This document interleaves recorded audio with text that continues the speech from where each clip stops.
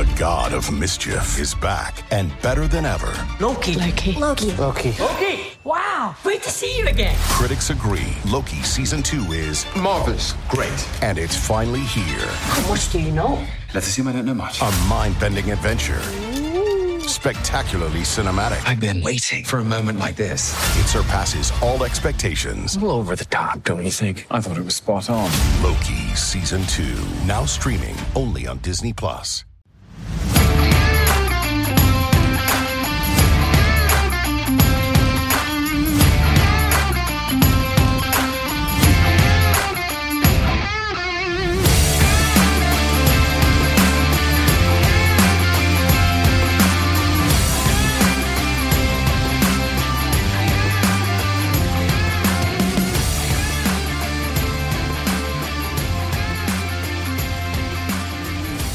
How are you now? How are you now? Well, how am I now? I'm glad I asked. I'm not too goddamn good. The Montreal Canadiens lose by a score of 8-2 to the Minnesota Wild in Minnesota. Hello and welcome to episode 41 of the Bottom 6 Minutes podcast presented by Habs Eyes on the Prize. I am Matt Drake, and I am pissed off. I'm pissed off. 8-2. Are you kidding me? Really? I mean, I guess I shouldn't be that pissed off, realistically. This wasn't that different from the previous 3 games, right? Obviously, they had a 3-game unbeaten in regulation streak going on there. Right? When you look at those 3 games, though, if you really consider it, what happened? Well, they got 3 consecutive stellar goaltending performances. 2 of them from Samuel Montembeault, and then another one from Caden Primo. And then tonight, between Primo and Michael McNiven, they didn't get that. But other than that, the games it was pretty similar. I think they had a few more shots than the previous 2, at least 4. That is. And they actually gave up a little bit less shots in this game than they had in the previous games. But overall, it's the same issues. Just brutal defensively. Not able to generate a whole lot of scoring chances at the other end. And tonight, even worse than they were in the last couple of games. At least in the last couple of games, the high danger chances were pretty close. I think in the last game, they were almost even against Colorado somehow. I mean...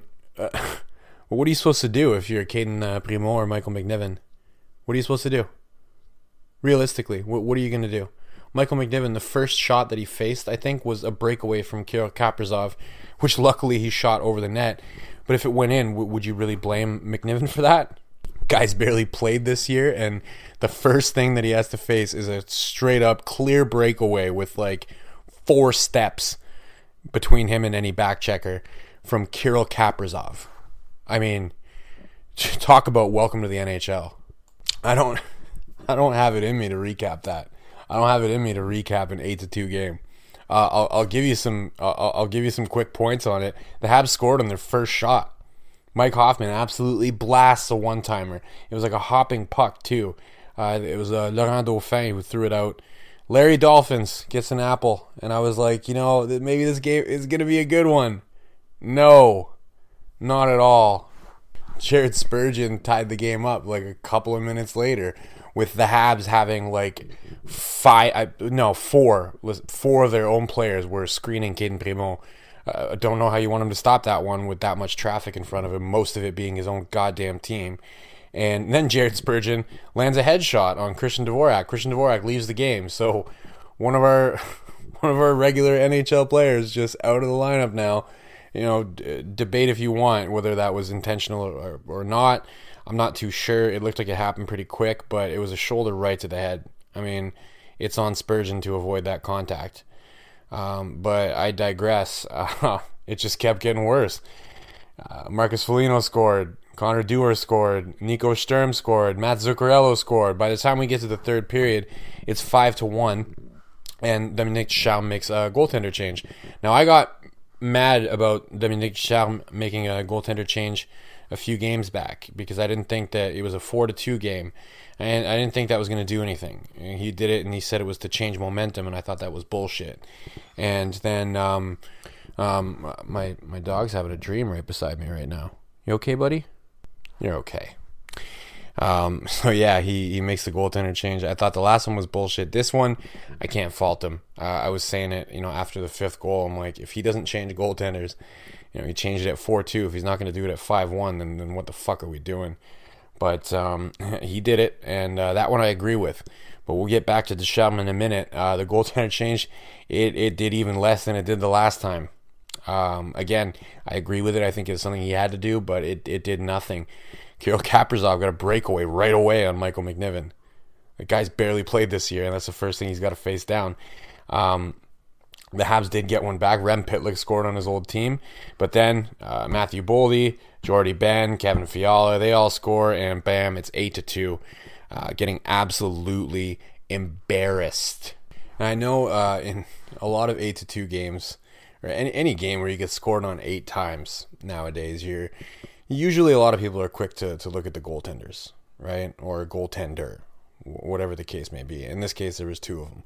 I don't blame them.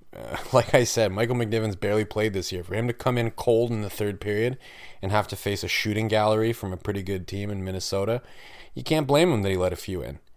For Caden Primo, again, what do you want him to do? He's got 4 of his own players screening him on one of the goals. I mean, he let in, I think out of the 5 he let in, I would blame him really only for 1. Maybe 2. But honestly, I think I would only really blame him for 1.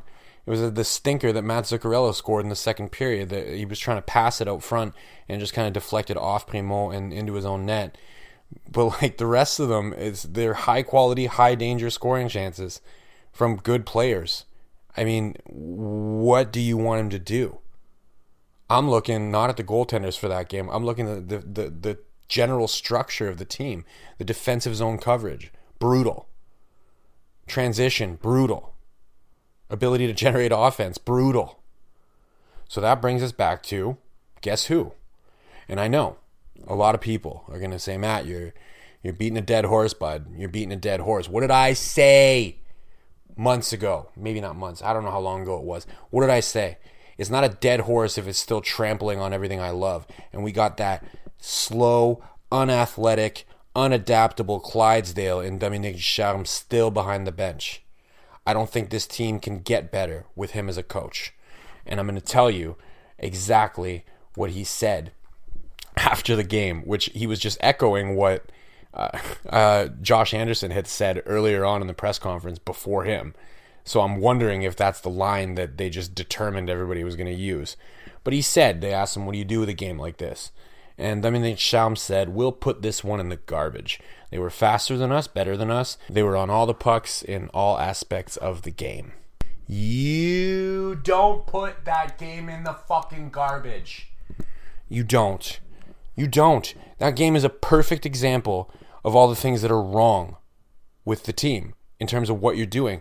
If you look at that, if you look at the way that you're collapsing it on your own net and creating traffic in front of your own goaltender, if you look at the way you're getting burned in transition, I mean, you should, if you're a legitimate NHL coach, be able to take a lot of lessons from that.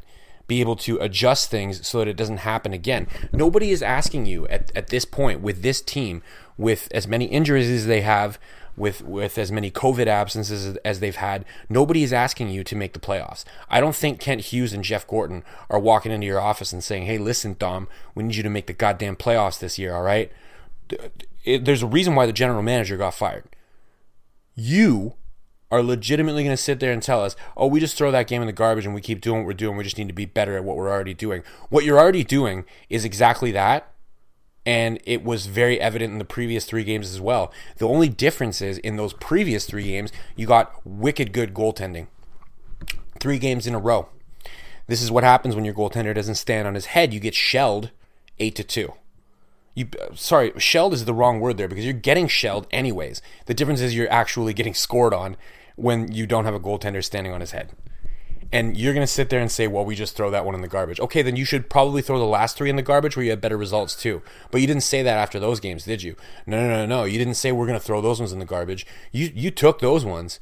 Yeah, you go to overtime with the Colorado Avalanche. You're not throwing that in the garbage, are you? No, not whatsoever. You win a game. You're not throwing that in the garbage. Huh? You go to overtime, went to overtime before that too. You're not throwing that one in the garbage, right? No, those games are all fine. But they're the same fucking thing. They're the exact same thing. The only difference is your goaltender didn't stand on his head. So, again, I'm here doing the same thing that I've done 6 or 7 times. And again, people are going to say I'm beating a dead horse. I'm not. I'm beating a very alive horse, and one that they have not confirmed will be fired at the end of the season, or denied that he'll be fired at the end of the season. They've said, well, we're going to let this guy, we're going to see how it plays out. Right? I pray that Kent Hughes looks at a game like that and looks at the comment made afterwards of we're just going to throw that in the garbage and goes, all right, that's all I need to see. And that's definitely all I need to hear. I mean, come on. Adapt or die, right? Adapt or die. And he does not seem willing to adapt whatsoever. I don't know. Silver lining of the night. I got to tell you, I don't have one from that game. I guess you could say Mike Hoffman because he scored. I guess you could say Rem Pitlick. Nice to see him score against his old team. But I think if you asked either of them, do I want to be like the player of the game or the silver lining of the night, they'd probably say, no. I want to not lose 8-2. So what am I going to do? Well, for my silver lining of the night, I'm going to go completely outside of the game altogether, and I'm going to say a little bit of news that popped up earlier today. Elliot Friedman was talking about how there are 4 different teams right now breathing down the Montreal Canadiens' neck, trying to get a piece of Ben Sherratt. If I'm not mistaken, it was Toronto, Calgary, Florida, and who else was it? Let me take a look real quick. St. Louis. St. Louis was the 4th team. So you got 4 different teams. You got a bidding war going for Ben Sherratt's services. I love that. We got Kent Hughes, a former agent who should know a thing or two about bidding wars. We got Jeff Gorton, who's got some experience at the GM position, knows what it's like to be on either side of that negotiating table. He's been through a rebuild before. He's also been on teams that were contenders. So, I think we have the right team in place to maybe, milk this bidding war and see who's willing to pay the most. Who can we convince to overpay in that equation? I'm not sure we overly want Florida's first rounder because they're really good, and that's probably not going to be a great one. But look, if they have the best package that they're willing to offer for Ben Sherratt because they really want to go for it this year and they think he's part of that, then take it. I mean, the trades have got to start soon, right? We might as well, because with Ducharme coaching this team, I'm wondering if anybody's going to have any trade value left if we continue on like this, other than, the untouchables, the guys you don't want to trade, the Suzukis, right? There's just too many games left at this point. There's too many games left. And I should make it clear before I end this, I kind of want to see them lose games, honestly. I just like to see them lose respectably, I enjoyed the goaltender performances. I was a lot happier talking about those, but at the same time, I mentioned in every single one of those episodes, those last 3 episodes, they're getting outshot badly, they're getting outplayed badly. Their goaltender is standing on his head, and I was hoping, that Ducharme would learn something from it, but no. When he gets scored on and he's getting shelled, then that's when he's going to throw it out. So, again, I expect him to lose games at this point. I just would like some competent coaching to go along with that. Some coaching that's focused on development, that's focused on adaptation, that's focused on learning from past mistakes, which we don't have right now. Anyways, I'm not going to keep beating that horse. We'll end it off there. We're running today over 14 minutes. So soirée énorme pour les employés de soutien et le gardien de relève. We are on Spotify, Google Play, Apple, Megaphone. I'm on Twitter at DrakeMT. Drop me a follow. I would appreciate it very much. We'll be back with another episode after the next game. Let's just hope it's not as ugly as that one. But they are coming back to Montreal. The games will be played in front of no fans, so none of us can actually go, myself included. But the nice thing is they will get to be home, so they'll get to go and sleep in their own beds and relax a little bit. It'll be against Anaheim this Thursday night. So thanks as always for listening. Much appreciated, and à la prochaine.